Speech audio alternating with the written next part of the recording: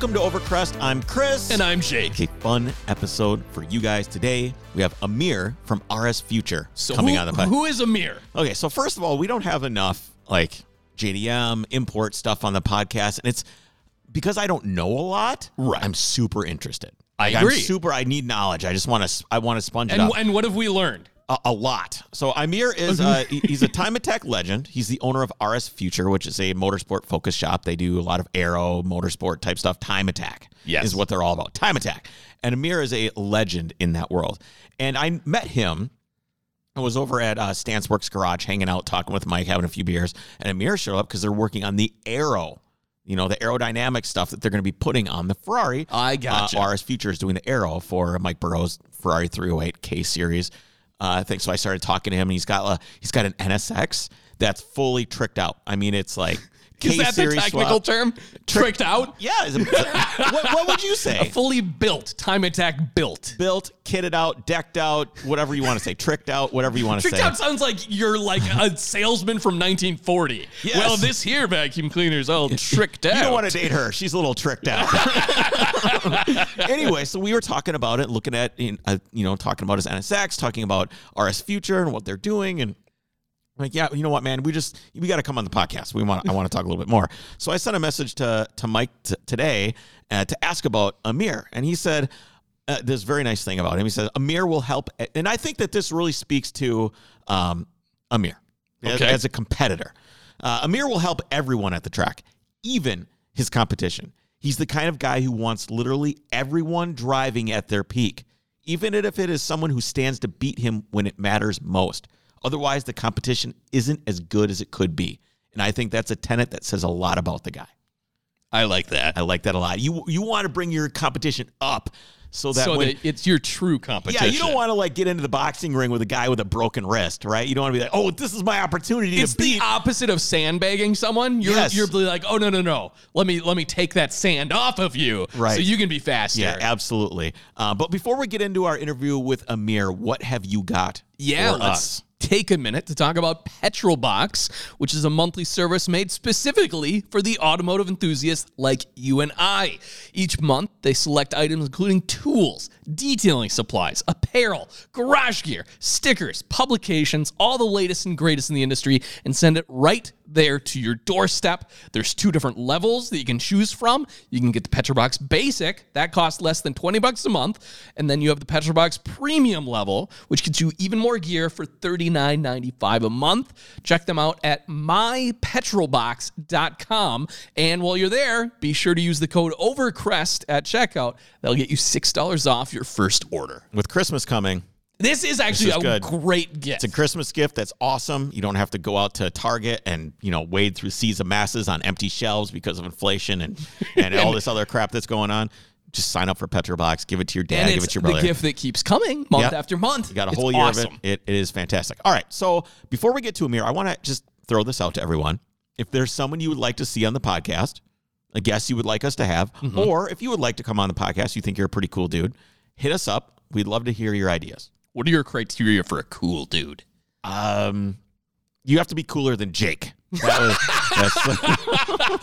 So we're not going to ever interview anyone ever again, is what you're saying. Send pictures of your shoes, and then we'll know. I have amazing shoes on. What are you wearing? These are Fry boots. Okay, so winter Jake turns cool, and he wears cowboy boots with heels to make them seem just a little. They're not big heels, but a boot needs to have some sort of a heel. Yeah, I suppose that's true. All right, let's get into our interview with Amir. Yo, how's it going, man? Hey, Amir, it's Chris and Jake from the Overcrest podcast. How are you doing? Good. How are you? I'm doing great, man. Good to hear from you guys. Yeah. What are you up to right now? You're at the engine builder. What's being built? What's going on? I'm always curious. Someone says they're at the engine builder. Something serious is going down. Oh, we definitely blew up an engine at Long Beach in a catastrophic form. And we have Global Time Attack Finals, which is in about, I think we're supposed to load in about 7 days. And we had to get an engine together in time for that between the 2 events, and also figure out why our first one failed, which is basically, I don't know, I've been driving a really, really long time, 15 years, and it's my first engine failure ever. And naturally it happened at Long Beach. So we really want to see why it happened. and then get one together. And we're making some pretty big changes to our car and naturally trying to do like too much worth of work in about 3 weeks. Define catastrophic failure. I'm always wondering, like, is that a rod through the block, or did you lift the head, or what happened? So the engine probably had about a total of 19 laps on it, which we do push these engines pretty hard. And then on our outlap on the streets of Long Beach, we managed to throw a rod out of the side of it and put like 3 holes in the block. Oh. So, yeah. Three separate holes in the block. Yeah. And you ruined the track for everybody else. Rod. Luckily, we didn't. We got very lucky and managed to pull off and hide away behind some tire barriers. I think it was a little sketchy for probably the first lap after, but it seems like after that, everyone still went out and did some pretty good time. So luckily, that was the big thing, was we didn't get a lot of time at Long Beach, so I don't want to ruin the track for everyone, and got very fortunate that despite the issue we had, everyone still got to continue with their session. All right, so I want to talk about Time Attack, and I want to talk about your car and all that stuff, but I want to kind of figure out a little bit of behind the scenes, what's going on with Amir. How did you get here, basically? How did you get to be the Time Attack guy that's, from what I hear, very, very fast? Yeah, so my first Time Attack event was in 2013 with Redline Time Attack. I had an E36 M3 that I'd put together specifically for that and their enthusiast class. And why though? Why did you build this car? I mean, what was the impetus of like, I need to go do this? Was there something that you saw or experienced, or why did you go build the car in the first place? So, there are plenty of forms of motorsport, and I am a huge fan of many of them. But I guess you could say in my developmental kind of time with cars, I was a huge fan of the Japanese motorsport community. And looking at cars that you could say like attainable, you know, when you're thinking about, when you look at a GT3 car or a prototype car, like those are basically spaceships and crazy amounts of money that you don't really consider to be possible. Right. And in Japan, all of the Time Attack cars were essentially cars that you or I could go buy, but they looked insane. They had massive aero. They were making huge power. And every time you'd watch, like a hot version or best motoring video, you would see these crazy cars, and they looked like something that you could build. And when I was, like 15, 16 years old, I was seeing these cars come out of Japan, like the Cyber Evo or all of the HKS cars. They had this full carbon IS and their Evo that was pretty crazy, and kind of every car you could imagine that tuners would like, there was a wild version in Japan of these Time Attack cars. And seeing that really, really inspired me to one day build something pretty crazy. So was this like an exclusively Japanese type thing that's going on at the time? Was there anything in America? Because I know your Time Attack stuff you're doing here is definitely growing in popularity here. But at the time, was that a Japanese JDM thing? So in the beginning, it was a very Japanese and JDM thing. They've been doing it for a long, long time. And it started as something where basically a tuner shop in the 90s would put a few of their parts on the car, and they just wanted to showcase it, and they'd all go out and compete. And it started as, something you would see at a typical track day, and started to get a little bit crazier. And there were a couple of guys like Nads from Hoonigan now. At the time, I believe he was with Super Streeter Import Tuner. He saw this and was very inspired by it, brought it back to the U.S., I think early 2000s, and they started what was Super Lap Battle here. And so that this was is basically a time in the automotive world where there was still like hidden corners of the enthusiast market. There was things that nobody had ever seen before. Now everything's everywhere. Like there's a hashtag for everything. There's a hashtag for your camber sucks. There's hashtags for everything. But back then, this like even Initial D. You and I, we would have been like, Time Attack? What is that? Yeah, or like, why is there only one car out there? I remember discovering Initial D and going, is this real? This is something people do? And it's just like there was these things that you could discover and glom onto and be impressed by. Is that what happened for you?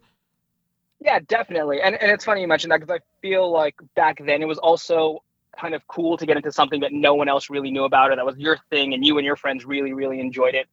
And Time Attack was very much like that, especially when those guys went and found it, because I think they were at Tokyo Auto Salon and just happened upon a Time Attack event, if I remember correctly. And they were like, whoa, this is crazy. These cars are absolutely nuts. We need to have this in the US, and that's how they stumbled upon it. And for me, it was much the same. Once I found out about it, it was kind of a very obscure form of motorsport that, you had to be pretty nerdy to be into because you're out doing one lap by yourself and the cars require so much that you're so focused on the car. It's almost more about the car than the driving.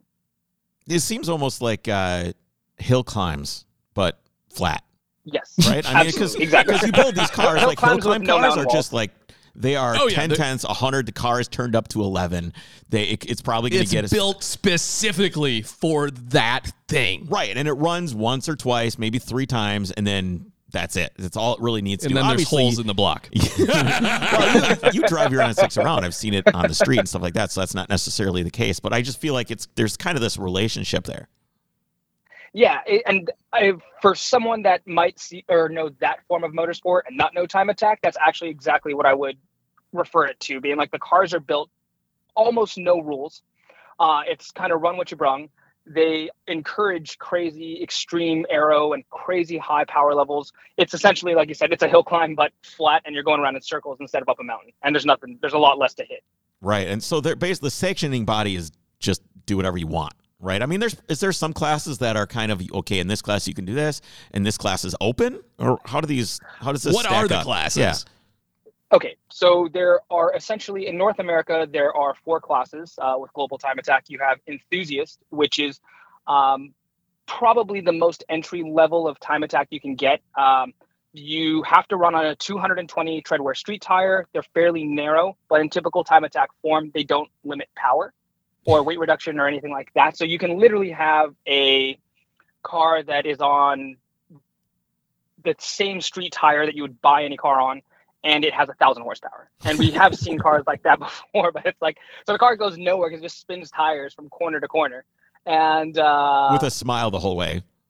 Exactly. And normally the cars don't get to that level because if you're going to invest that much into the package, you go with one of the different classes. So the class that I'm in is the next one up, and that's street class. And essentially the concept is it's on a street tire. So we run on the Yokohama AO52, which is a 200 treadwear tire you can buy and run. Lots of people run them on Caymans and whatnot. Very common tire for those kinds of cars. And it's a tire you can drive every day, but they are incredibly grippy. They're only a couple seconds off of a Hoosier A7, so they have a lot of grip. And our rules are still fairly open. Like my street class car is probably more extreme than most cars you would find at almost any club race. Like their highest level of car, my power to weight ratio is probably at about the same. Just we run it on a street tire, and I would say like our aerodynamics are probably a little bit more advanced than what they would run. And that's street class. That's what I'm in. And I like that class because the cars do still look a little bit like what you would see on the road. They're a lot more relatable to kind of the era of time attack that I got into, more of the early 2000s. And then we still have to have an H pattern. Like I run an H pattern dog box. So it's a full race transmission just with the, traditional H pattern. And my car probably makes about 500 at the wheels and weighs around 2,350. All right. So before we get into your car, I want to talk about your NSX. I really do. But I want to hear about this E36 M3. Well, no, he only described 2 classes so far. I know. We got 2 more to go. Well, we only have an hour. We can't talk about the classes all right. Tell me about your experience with time attack, and maybe a little bit about building that car, and if you got the reward you were looking for when you finally got it out on track. Yeah, absolutely. So the E36, I'd been a huge fan of European cars and big fan of BMW, and I wanted to build an M3, and the E36 was the car that I really liked because when I was young, that was the car to have. And decided to start with that platform, put not a crazy amount of money into it. It was entry level, and just wanted to see if I could be competitive. And the car did so well that I believe we podiumed at every event we went to. We had an undefeated season, won at Global Time Attack Finals, which is kind of like the one big thing you want to win. And it opened a lot of doors for me with a lot of the partners that I have now. So really successful with that program. I love the car. I still have it to today. It sits untouched, but still have it. Hopefully revive it one day and accomplish everything I wanted to with that car. You should take that car out again now at the same track that you raced first and see how much you've improved over all these years. I think that would be awesome. That's not a bad idea. I like the sound of that. See where, see how far I've come as a driver, and obviously tire technology has come significantly from there. So that's it'd be true. Cool to see That's what very the difference is. Well, you can always leave the hockey puck tires that are on there and hamstring yourself and see if you're able to see if you're able to With improve. date codes like 5 years ago. So this NSX, how did you graduate to that? So the M3 was originally going to be built for street class. We tore it all down.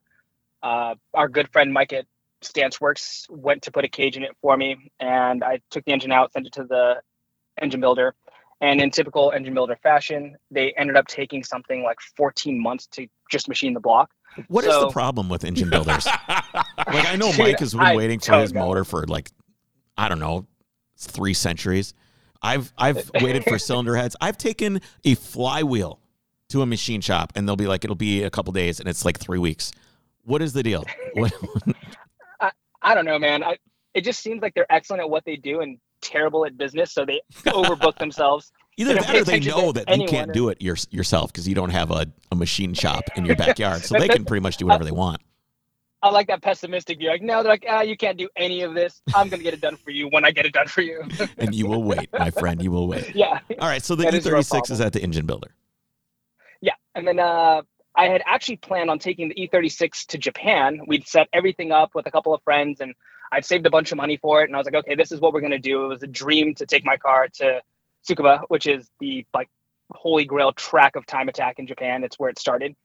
And I have a few friends out there that do a bit of media in Japan. Like, oh yeah, we'll set everything up for you. So saved up all of that. It became very obvious it wasn't going to happen with the M3 since the car wasn't even done. And that must have been devastating after just all this planning and lead up and build up and getting all set to go and everything else. It was definitely a bummer. There was a lot of unfinished business that I wanted to do in street class, and I was really looking forward to competing, and it just kind of unfortunately never happened. And I didn't give up on it. We were still working away at it. And then I had the opportunity to buy an NSX from my good friend Scott. We were at dinner and joked about selling it. And I told him, if you're serious, I'll buy it. Called him the next day and bought it. And like every car guy, I told myself I wasn't going to modify it, and it was going to be a nice street car. And had you ever thought about buying an NSX before that, or was this pretty knee-jerk? So I had always wanted one. I didn't really consider it to be too attainable. I didn't realize that the prices had come down on them so much. And I was actually saving up to buy a 996 turbo, since I think those are kind of the ultimate track performance value, like what you were getting at the time. If you invested a bit of money into it, you would have an insanely fast car that would be very reliable and a good, time attack car in general. You know what a car is not that description? What's that? An NSX. I mean, it's like doesn't have the power. It's just it's not in the comparison. Those two aren't even in the same zip code. Exactly. So, and I knew that, and I was like, but it's a kind of an opportunity to own a car that's been a dream car of mine. So I'm just going to go for it and then put all of my eggs back in the M3 basket and just get it done. So kind of like shift things around. Bought the NSX and took it to my first track day. So I probably am at the track, especially at that time, I was at the track probably 50, 60 times a year, like coaching and driving, doing all sorts of stuff. So naturally, I just drove it out to the track to have a nice car to drive out. And was like, why don't I take it out for a lap? Took it out for a handful of laps and fell in love with the way that it drove and went down that slippery slope to where it is now. Yeah, man. So had you driven an NSX before this? Before you decided to take the leap and buy it overnight, was it something you had experienced before? Yes. So I do a lot of driver coaching, and one of the guys I was coaching had a turbo NSX. And I loved the car, loved the way that it drove. Love the way it looked, everything about it. So fortunately, I'd had some seat time in it. And once I had a chance to set it up the way I liked it, it was, like nothing I'd ever driven before. Okay, so when I think NSX, I think kind of responsible in terms of supercar, right? You think of NSX as the responsible, attainable supercar that you could take your mom for a ride in and everything would be okay. And it's a Honda. And it's a so Honda, it runs forever. Yeah. It's just, it doesn't strike me. Let me say this first. I love the NSX. I love the way it looks, but it's always been given. I've never driven one. From my perspective, I've never driven one. But from an outsider's view looking in, I go, well, why would I buy that when I could have, and then fill in the blank here because of the power. It just doesn't have a lot of power and everything like that. How did you kind of make the leap over that and get past all of because the car kind of has a stigma of just being like an underpowered supercar. Yeah, absolutely. And I would say that's not wrong. necessarily. For what the average person wants, it is underpowered. However, Hondas in general are known for not making very much power, but the way that they make it is often very good, and it often matches the chassis really well for the type of driving that I like to do. I would say, like you can get into a Civic with the Type R swap, and it feels so much faster than it is. Same with like an S2000. I think the first year, almost like a crazy percentage of them were basically sold back or sold off because it had so little torque that people thought that the car was slow because they wouldn't rev it out to 9,000 kind of thing. But once you get it on track, it feels so much more appropriate. And the NSX is a lot like that, where to the average person, it would be underpowered. I didn't think it was underpowered at all. And a lot of the lap times that it set, it punched so high above its class. So I would say I look at it a little bit, because of the type of driving I do and how often I do it, I look at cars a little bit differently than most people would. And if you look at the history of the car and how much Honda invested into the way that they made it, the materials, the processes, the car itself is pretty amazing from like a nerd standpoint. And I love that about it. So that was enough to, outweigh the lack of power, which if you look at the car in its current configuration, obviously that was a problem. Not a problem anymore. Would you say the E30 M3 has the same stigma as being like a great car, but underpowered? You get in it, you drive it, it's got 190 horsepower, but it's perfectly, I haven't driven one of those either. Is it kind of the same feeling where you're like, wow, the chassis is built for this. This is right. This is all's right in the world. Whereas everybody else that hasn't driven it just goes, oh, that's not enough power. So absolutely. I hated E30 M3s until I drove them on track. And then I was like, okay, this makes sense. The car is so much fun. It actually feels, and I know it's probably blasphemous for any BMW person, but it feels like a rear-wheel drive Civic with a Type R swap, where everything just works really well. Everything's made it, like the transmission, the engine, and the chassis. It's very obvious that they put a lot of thought into everything being properly balanced. And E30 M3s are very much like that, I'd say. So yeah, so God's Chariot feels like a Honda. Got it. Now you need to find an old E30. That's how you know it's good. You need to find an old E30, like just the 323 or something, and put a Civic motor in it, I think. I would not be opposed to that. The only problem we'd run into is that now everything is K-swap the world, and that probably has too much power for an E30. It probably does. So tell us the evolution of your NSX and founding RS Future and doing all the stuff on the car and that journey a little bit. Okay, so took the NSX out, really enjoyed it on track, and I wanted to kind of see what I could do with just the basic bolt-ons and show that you didn't need much to make a car quick on track. Basically did an exhaust, wheels, tires, suspension, and went out and set some really, really awesome times that I was happy with. But it was nowhere near what would be a competitive time attack time. So decided to kind of go the exact opposite direction and K-swap the car. So we took out the V6 and spent a year building this time attack car where we took out the V6, put in the K-Series K20, turbocharged it, went wide body, took about 400 pounds out of the car, massive tires, big aero, and essentially went from what was the first phase of the car to a huge evolution to pretty much most of the way of where it is now. Because at the beginning of the project, I knew I wanted to compete in time attack. It's a huge part of what I do and what I love. And after those first few laps of realizing how potent the chassis was, went full bore on that car and threw away the whole street car mentality that I had with it. So, Amir, not being a Honda guy, I'm curious, why take the Honda V6 and swap it out for the K-Series, which is the 4-cylinder? Like, what is the benefit there? Can you not modify? Because you can get a zillion horsepower for like $4. Yeah, but can't you modify the V6? Isn't that a better motor by a standard? Excellent question, and then one that I get a lot. But so the C-Series is a great engine. The big issues they had was the issues were that, number one, if you blow one up, they're very hard to get. They're very expensive to get, let's say, 600-700 horsepower reliably out of them. You're spending about $20,000, and then they're huge, heavy, and difficult to service. From a Porsche standpoint, that seems pretty reasonable. I was going to say that's like Porsche money. Because I spent $20,000 and I have 290 horsepower. So from a Porsche standpoint, it's a bargain. Yeah. From a Honda standpoint, it's like you're buying another car. So very different scales there. But with the K-Series, you can literally call probably 4 or 5 engine builders in the country and have an off-the-shelf 1,000-wheel horsepower K series for around $10,000. Which in time attack, it's basically drag racing from corner to corner. So horsepower is paramount. They're reliable. There are tons of cars running these in the 500, 600, 700 horsepower range with full seasons on one engine. They're also much lighter. Motorsport, everything, obviously you want to get a car as light as possible. It's what makes, a lot of older cars feel so special, is they're so light that they don't need a ton of power, very agile. So we knew that we were going to cut a lot of weight by going from the older, larger V6 to a modern, small 4-cylinder. And the aftermarket is huge. So pretty much anything you want for it, you can find. There's 5 or 6 different transmission options.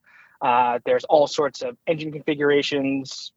Like I have a beautiful carbon intake manifold that I literally just went online and bought, and 3 days later it was there. So the aftermarket was huge, and that was a big part of it.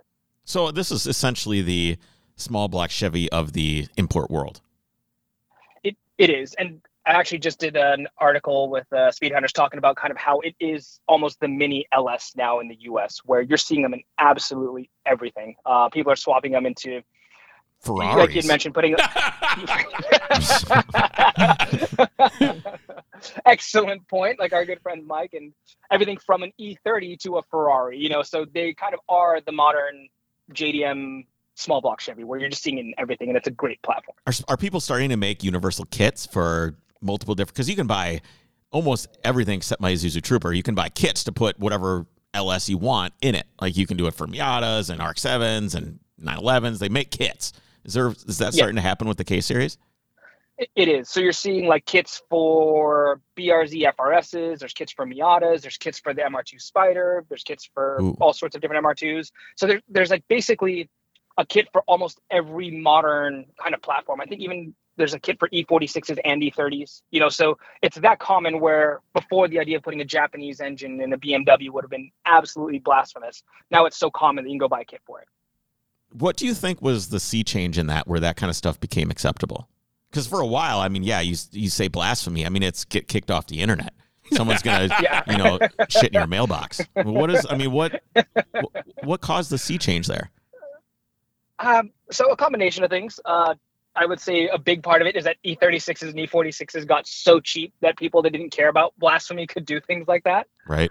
And also you're a lot less nervous about cutting up a $5,000 car versus, a $50,000, $60,000 M3 back when they were new and the forums existed.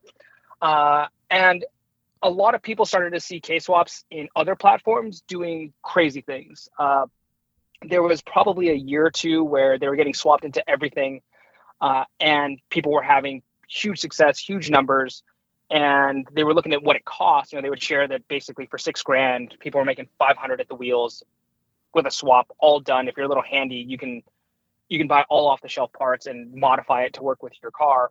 And you can get a K24 A2 for, let's say, $700. So is this an RSX Type S motor? Is that what this is out of?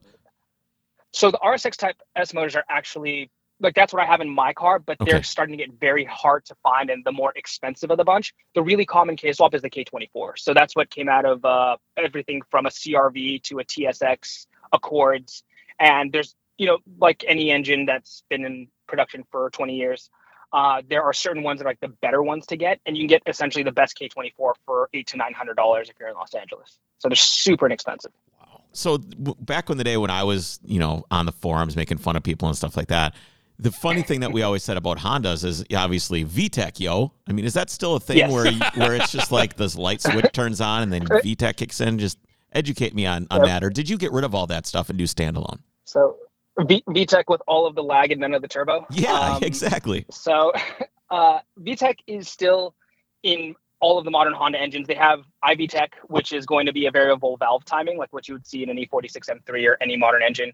And then they still have VTEC, which is essentially 2 different cam profiles on a camshaft. On my engine, we run what you would call VTEC killer. So we just run it on the big low ball all the time for oil pressure. And it's basically always in the high power mode. But all of the engines still have it. It's kind of what makes Hondas so good engine-wise. Like there are probably a lot of people that would argue with me, but in my opinion, Honda is one of the best engine manufacturers in the world. A lot of what they do is truly impressive with how much power and how much reliability they get out of small packages. Why justify that? What is the reason that you found that makes that a true statement? Like, the engineering in the engines are excellent, and they're typically vastly over-engineered for what they're doing.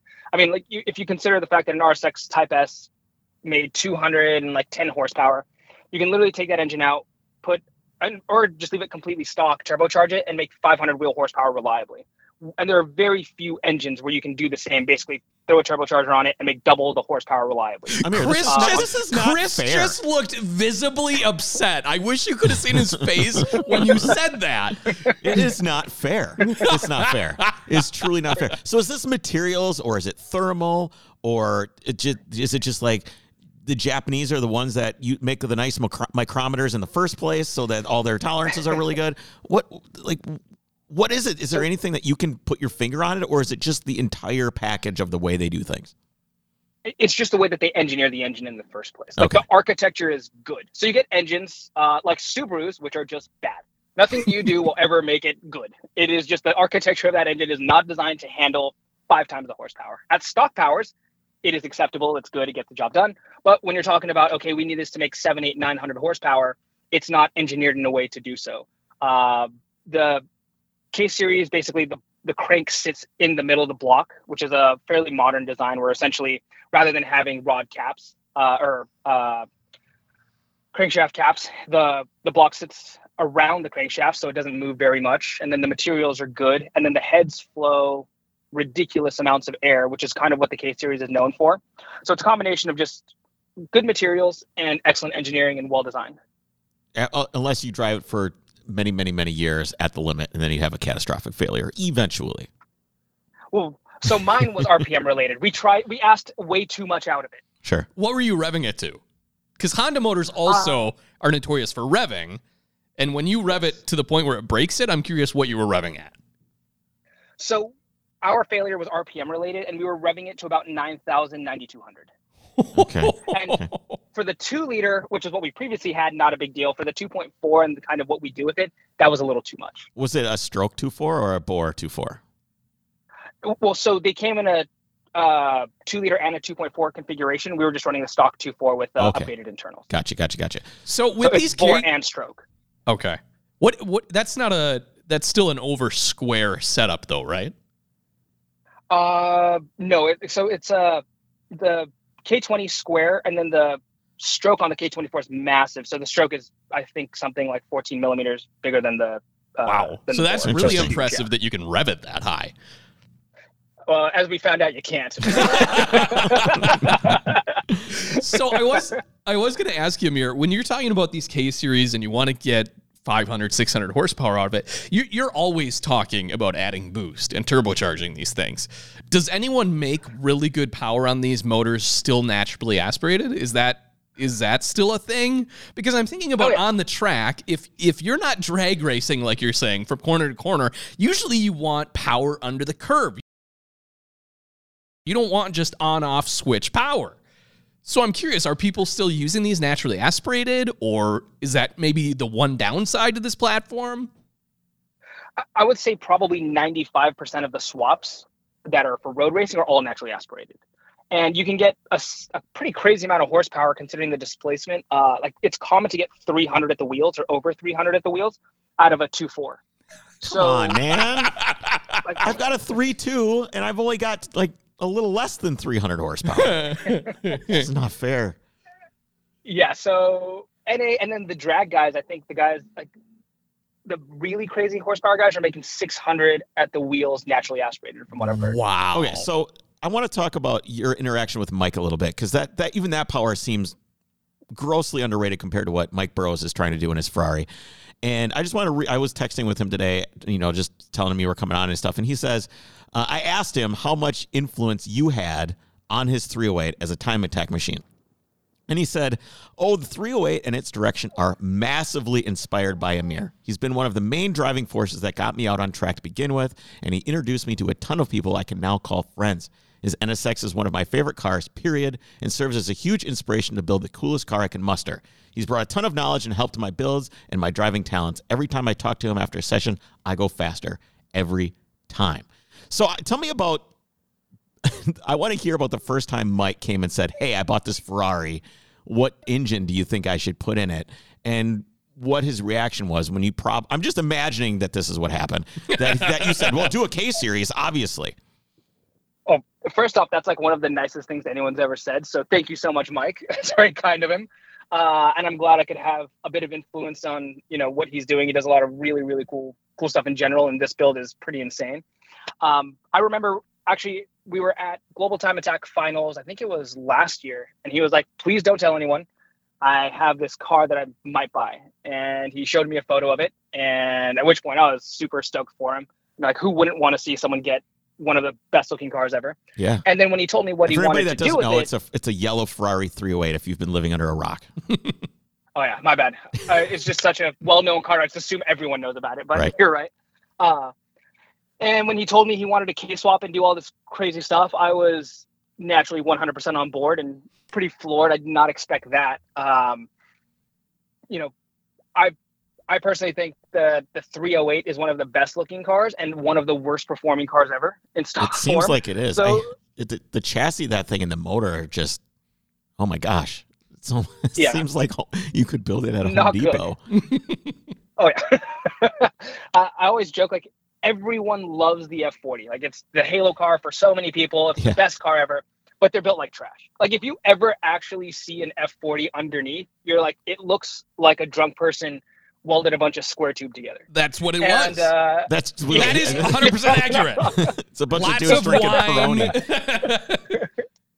And the 308 is much the same, but it's actually like not poorly put together. Like, the way that they designed it is pretty good. So I think as long as you take the engine out and you put something potent in there, or build the engine to have the power it should have, it's a really, really good platform. So I'm really excited to see what Mike can do with it. with a bad personality, right? I mean, it's just they look great on the outside, but they just don't really get it going. Otherwise, they drive you crazy because they're just underneath that beautiful shell of the 308 and the F40. Just to explain to people what they are, it is square tubing, literally iron, steel, square tubing that's cut and put together. It's like they are still living in like 1972 Le Mans, where everything was like this bird cage type of situation, except it's not even beautiful with the chassis off. It's just square stock. No, it's that's giving it too much credit. It's like when you and your dad build a go-kart in your garage and you just build it out of square tubing. That's literally what Ferrari did. They built a big go-kart and then put a beautiful body on it. Yes, but they are absolutely beautiful. Yeah, beautiful cars. They feel very special, but the way that they're put together, especially back then, up until about the 355, they were very unimpressive in the way that they were constructed.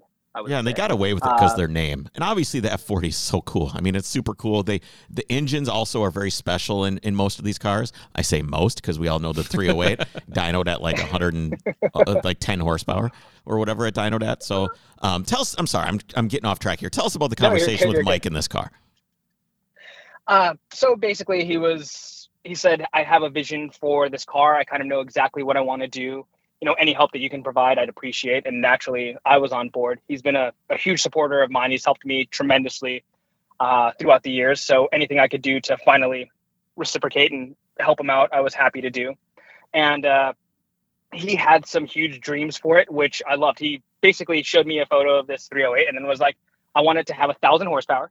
I want it to be super fast on a racetrack. I want it to be crazy light. And it sounded like all the things that I love about cars and making cars ridiculous. Yeah. So I was like, this is going to be the coolest Ferrari ever. And by far the coolest 308 by a mile. Nothing will ever come close. Right. So he said he was going to do it. And, not just with Mike, I would never doubt it. But I'm sure you guys have a lot of those friends where you hear about these grand plans and you're like, oh, okay, we'll see if it happens. And with Mike, I knew it was going to happen. I just didn't realize how quickly he was going to do it because he basically got the car and asked me to stop by, check the car out, asked me what I would do, who some of the best vendors were, who some of the best engine builders, what transmission to do. And within the span of like 3 weeks of owning the car, I think he'd purchased like a sequential transmission, an engine that was capable of 1,000 horsepower and all this stuff. And started tearing the car apart. So in typical Mike fashion. Yeah, it'll be interesting. How do you think the car is going to actually perform? I think it's going to perform really well. I think it's going to take some dialing in. Yeah. For sure, because the platform itself looks to have all of the right bones to make it capable. But naturally, when you throw, I think on track, he's going to shake it down probably with like 500-600 horsepower. When you take a car that made like a third of that at the wheels, and then take it out onto a racetrack with essentially a new suspension, new engine, new transmission, crazy aerodynamics, minus like 500 pounds. Yeah, exactly. It's going to be an absolute monster and probably not going to drive all that well. But knowing Mike, he is going to do everything it takes to dial it in and get everything perfect. And probably within about 6 months, I think it's going to be a seriously fast car. I think it will be competitive in time attack, which is a very, very hard thing to do at the moment. The budgets that people are spending are pretty insane. I mean, it's common to see $250,000 in the program, for a lot of these cars. Wow. Is there any way that someone like me could be competitive? Are there any classes that are just really chill? So I think I don't have $250,000 or I can't afford sequential gearboxes or anything like that. So enthusiast class is designed for that, where you can go and take a car that you love, put a little bit of money into it, and most likely be competitive. Like my E36 realistically probably could have been rebuilt with, let's say, if you wanted to save money here and there, you could have bought a chassis for $5-6 grand and then put about 25 grand into it, all in, like completely done, and probably even less than that, and you could go potentially win. So for less than the price of a new Accord, you can go and potentially win in time attack. It still sounds expensive for a purpose-built thing, but it's a lot more reasonable than $250,000. That's for sure. So exactly, and I hear a lot of complaints in time attack about if you don't have money, you can't compete, and it is an unfortunate truth. Like the cars are too advanced now. I mean, like my NSX is in street class, and we just bought a Bosch Motorsport ABS for it. So the same ABS that's in a GT3 car is now in my street class car, and that's like a $7,000 or $8,500 ABS system just for the ABS. Plus putting it in. The cars are exactly. So the cars are now at a level where if you want to be at the top level, you're going to spend a lot of money, unfortunately. But Mike is doing everything he needs to, and luckily he does all the work himself. So I think his car has the capability to be competitive. So when I was over there and I met you, you were there and you guys were talking about aero, right? Yes. So what is it that you do with aero over at RS Future that you'll be doing on Mike's car, that you did on your car? How do you develop that stuff? What's the procedure like? So I make a lot of aerodynamic components with RS Future. It's a small business that I have. It's a shop, and we do that. So I guess I should explain that first. And the process is basically we'll take what would be a well-known concept of how to extract good aerodynamic performance out of a car using, fundamentals. There's like different levels of it. So with a car like mine, I wanted to basically produce a significant amount of downforce without doing anything too crazy. Like we use CFD testing for a lot of the development, but see, when you have a car, not everyone can afford to get their car 3D scanned and run in CFD and all sorts of super fancy development work done. So we take a lot of what you would call best practices, apply that to some aerodynamic components. Everything's made out of carbon fiber to keep it light and strong, and kind of apply it to different packages. And then we'll play with some of the add-on components like splitter diffusers, end plates, wing angle to balance it out. So when I think about aerodynamics, we talked a while back to Paul House, and he was one of the designers that worked for McLaren and did some P1 work and stuff like that. And you talk about the aero on some of those cars, and they're just out of control, right? Some of those cars are just insane. But when you look at like a regular production car, most of them have negative aero, right? They all have lift. They don't really have any downforce, or at best they're neutral. So you have to get into something that's like a GT3 or a turbo or something like that has real aero. How much difference does that really make on a street car and on a track car? Like if I'm out driving around on the road, I'm going through twisty roads in the country, am I going to notice, or is it something that you really only notice on track? So great question, and the answer to that would be you would notice it on the freeway. Like that's how big of a difference it makes. Like you wouldn't even need a corner or a turn in the bend or in the road to actually feel the difference. If I were to put an aero package, and this is just like a basic one, nothing too crazy on a car, and so you just drive it straight on the freeway and change lanes, you would feel the difference. Like the stability of the car, how planted it feels, the way that it handles like imperfections in the road changes. So it's pretty crazy how big of a difference it makes. If you were to take it on your typical mountain road where you're doing 60, 70 miles per hour, like top speed, you would 100% feel a difference. And then on a racetrack, like at Buttonwillow, which is our North American kind of like time attack heaven, from no aero to aero, we've seen differences of 2 to 5 seconds. Wow. So it's a massive difference. So is that quantifiable as a percentage? In general, like it's this much extra downforce generally? Is it like 15, 20%? Yeah, so you'll see like, like you're saying, some cars, it might be 300% of an increase because you made lift before, or Right. it had like a tiny amount of downforce. So you can typically get like a percentage-wise of lap time, and you might say like, oh, the car will be 2% faster, which 2% around a racetrack is massive. Like you don't just find 2%. In Formula One, for example, they fight for 1/10 of a percent, kind of thing. So to find 2, 3, 4% out of an item or a package or any sort of upgrade is pretty huge. And like that's, I guess you could say, the quantifiable difference there. And then downforce wise, it varies so much car to car. So we'll use things like suspension shock pots or suspension height gauges that mount to the shocks themselves. And we can measure how much downforce the car produces based off of that. Oh, so you're measuring the compression that the suspension has at whatever speed. Correct. So you can do something as simple as, like, let's say if you're a do-it-yourselfer and you're at home and you want to kind of figure out if these things you're adding to your car is making a difference. You can buy like a $50 ride height gauge from like an X5 used, hook it up to a voltmeter and put 100 pounds of stuff in the front of your car, see how much the car lowers, and then, kind of that crudely figure out how much downforce you're making. I'm going to guess that my 911 has 0 downforce, as is, with no ducktail and an S front bumper at about... there's plenty of lift. Oh, at 100... I've never had my car over 150.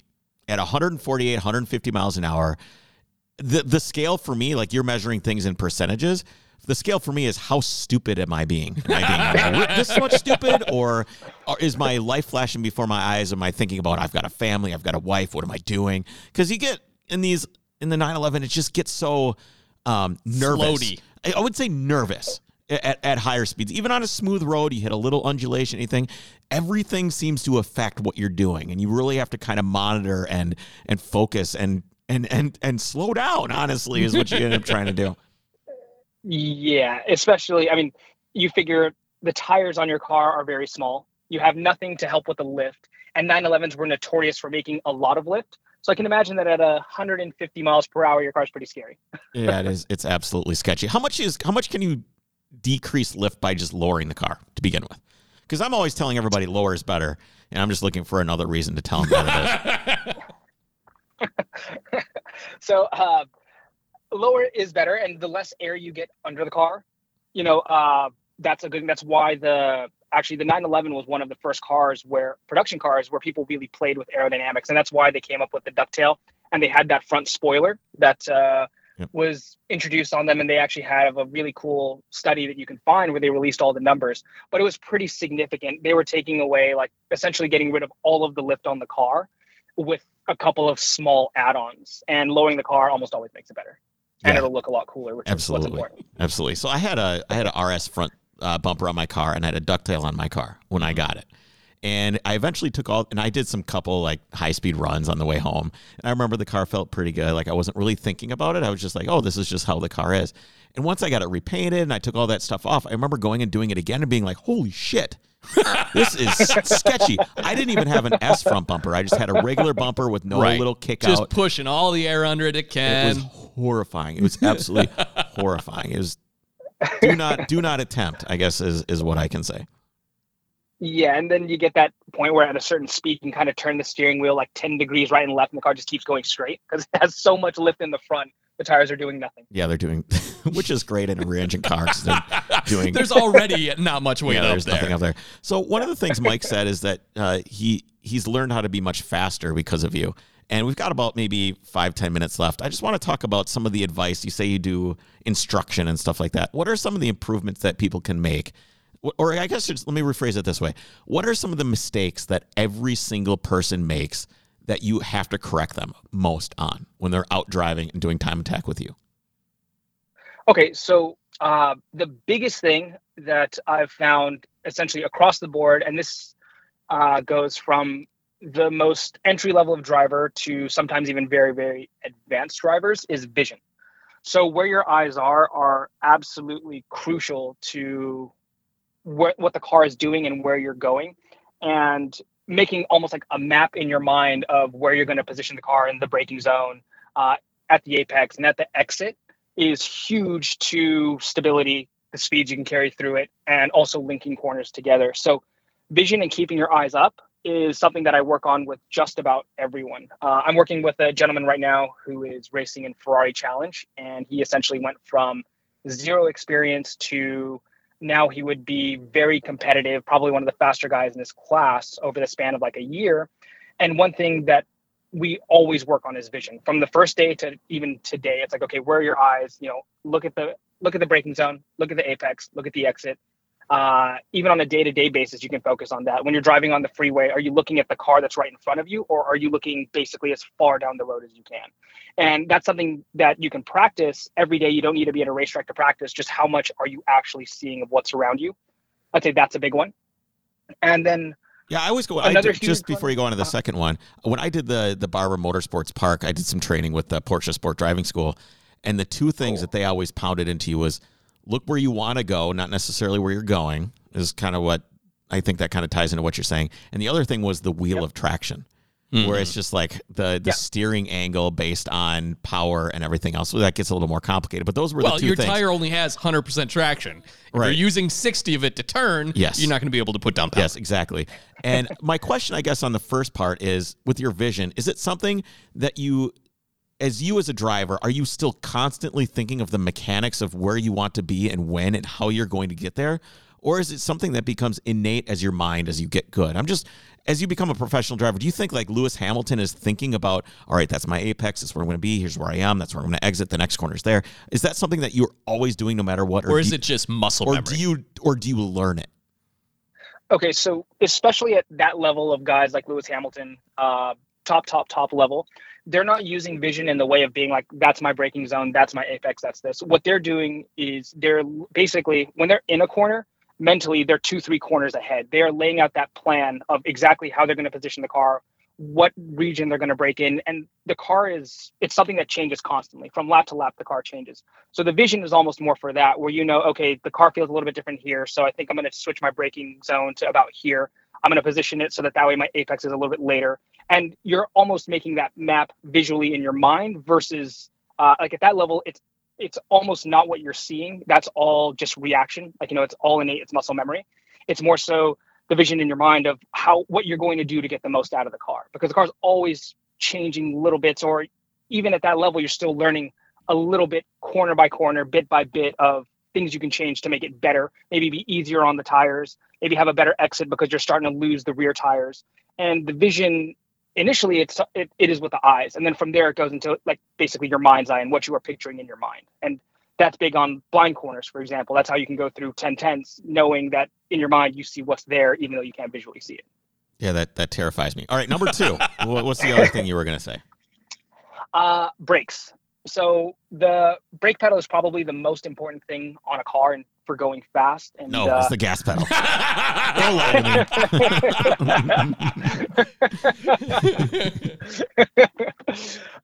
And the brake pedal is important because, the less you use it, the faster you go, because you're using more of that gas pedal, and you can use it to control the car. So brake application is huge. The biggest thing you see with beginners, and I guess this is going to be more of a beginner aspect of it, is most people don't understand the idea of threshold braking and how hard you can brake. You'll get to a track, and I'll work with people for 2-3 weekends, and it's something that's even difficult for them to really, really nail down. And at a lot of racing schools, I forget the name of the one in England, but it's a famous racing school. The whole first day, you basically spend accelerating in a straight line, getting your gear shifts perfectly, and then braking in a straight line as hard as you can, threshold braking, to get that just innate and get that muscle memory. Because the braking, if you brake at 50% for twice the distance versus 100% at the correct distance, you're obviously going to be going much faster, threshold braking as hard as you can. And I think people aren't used to the idea of slamming on the brakes as hard as you can. They only do it in an emergency. Even then, I've found it's dangerous because people don't like braking that hard. Like, even if you're going to rear end someone, I've read reports that people don't apply full braking because it's uncomfortable. Yeah. It is. So then you get to a point where you've never done this before, and we're on a racetrack and I'm in the right seat and I'm telling you to brake as hard as you can. And you think you're braking as hard as you can, but you're really using 50 to 70% braking force. And then we're entering a corner that you've oversped into. And I know that the car can stop because I know what it's capable of. And you're only applying 50 to 70% brake. And I'm sitting there freaking out because I'm like, oh my God, we are not going to make this braking zone when there's just so much left in the system. Is this because of power assist brakes? Do you think manual brakes, because they demand so much more pressure and the modulation is really linear, that it would be easier for people with manual brakes to figure out where the braking threshold is? Yeah, probably, because you're just used to that, how much pressure you really have to apply. And in a manual brake car, like I had a 911 that had manual brakes, you knew when you needed to stop, you put a lot of pressure into the pedal. A lot. I mean, you're pushing yourself back into the seat. You are really, it's almost hard to threshold brake in a manual no assist brake pedal and roll your foot over while it's on the brake and still be pushing hard enough to be threshold braking. Right, because you're literally standing on the pedal. No joke, you are. Right, that's why I said literally. Yeah, absolutely.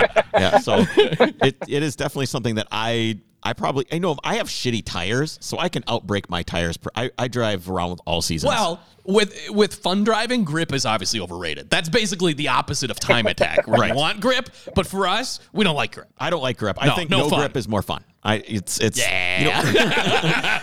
a little scary because with braking, my car is pretty fast and the brakes aren't great because my tires aren't great to begin with, and my brake pedal feels like a wet sponge in general.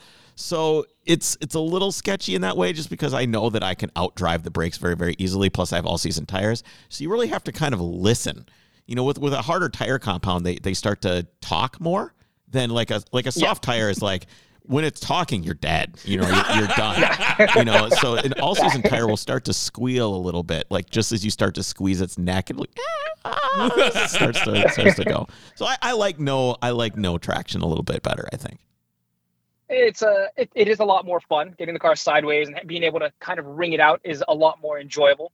And the nice thing about a tire like that is that it'll talk to you, like you're saying, it'll talk to you before it lets go, versus a race tire where it just lets you know when it's already gone. Right. So hey, you messed up. No grip fun. Yeah. This is expensive. Time for a yard sale. All right, man. I gotta let you go. I wish you the best of luck in Global Time Attack. We'll be paying attention. Make sure you let us know how it goes. We'll be watching. And where can people find out more about RS Future? So you can find us on Instagram at it's just at RS Future, and I am on Instagram at @RSFuture_Amir. So thank you guys so much, and thank you for having me. This was an absolute blast. It was nice to kind of have some fun and a few laughs in the middle of this very crazy time that I'm in right now, getting all the cars ready for SEMA and GTA and stuff. So I absolutely love this. So thanks so much for having me on. Yeah, best of luck to you. Thanks, guys. Take care. All right. Well, he's faster than me for sure. I think that's pretty easy. That goes without saying. I still get I've only had my car on track a couple times. Right. And it is amazing when there's far less consequences for things to run into, like trees and people. Oh, yeah. How much faster you can go just because there's less fear. But my car is far more capable than you think, than my skill level or my fear level is capable of doing. Oh, yeah, big time. I had someone that also drove Time Attack drive my car. Okay. And I rode with. Yeah. And I'm like, holy shit, this is what this thing is capable of? This is incredible. So then you go back and you try to replicate it and you just can't do it. And I think the bummer is with a car like mine, my 911, that is so expensive. And I hate And I hate that it's so expensive because I would love to take it out to the track and I would love to beat on it. See, that's why we need to buy like a couple Miatas or something. Yeah, maybe we'll have to get something. Something to thrash maybe on. We need an Overcrest Time Attack car. Oh, but we'd have to call it like Super Cheap Attack. There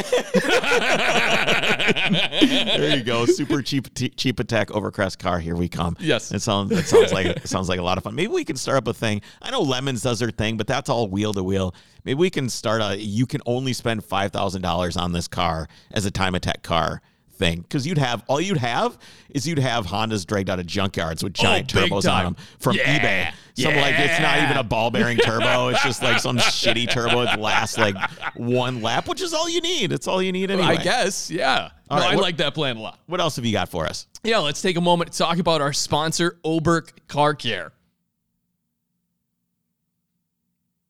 Why'd you say zero? Oberk. Oh, I was giving you a symbol that it's Oberk. What is that for? It's for Oberk. Why are you signaling me I don't know. Oberk. What do you got about Oberk? Tell us about it. Oberk is your source for professional detailing components and supplies that's research tested and developed by professional detailers themselves. Tried the wheel cleaner. I haven't gotten any. It's pretty good. Was there two in there? Was there one for me? There's four. So so obviously that's for me. Did you come bring on over? It? No, I did not. Why? Come on up. We can wash You're wheels. holding my wheel cleaner ransom. Yes, come visit me. Come hang out. Goodness. You haven't seen the parts trooper. You haven't seen, nothing. You haven't seen a rusty pile in my front yard. Wait, if a little off track here, but if you sign up for Patreon, you'll get to hear about all the different things that I'm doing to the trooper. But one thing I'm doing this weekend is I'm cutting it in half. Oh God. So that'll be a lot of fun. So you should come by next week and see this like trooper that's cut in half. Anyway, tell me more about Oberk. I'm sorry. Yeah, well, you can get your wheel cleaner without having to go all the way up to BFG. You don't even know where I live. I was trying to think of a funny way to not swear and say it's bumfuck nowhere. But damn it, I just said the wrong word. Oh, man, you're out of control. Out of control over here. So, Oberk Car Care, they're great products. It's a simple, foolproof, two-step process for their buffing compound. And, of course, their wheel cleaner. They have the spray ceramic detailer. They have all sorts of awesome stuff. And right now, there's offering a 20% off your next order when you use the code OVERCREST. That code is good not only on OberkCarCare.com, but also on DetailedImage.com and CarSuppliesWarehouse.com. Go check them out. And sign up for our Patreon. It is on or as we like to call it, the Overcrest Drivers Club. Support the show. We would really, really appreciate it. Subscribe to this podcast. How are we cutting the car in half? You're not. I am. There's no we. Okay. I'm doing it. Great. Yes, with a Sawzall. It's going to be awesome. Yeah. Can that make it through frame rails? What frame rails? Have you seen how rusty this thing is? I thought you were just going to wrap a chain around it and just drive it away. That might work. Yeah. When we started strapping it down to the trailer, it started to pull apart.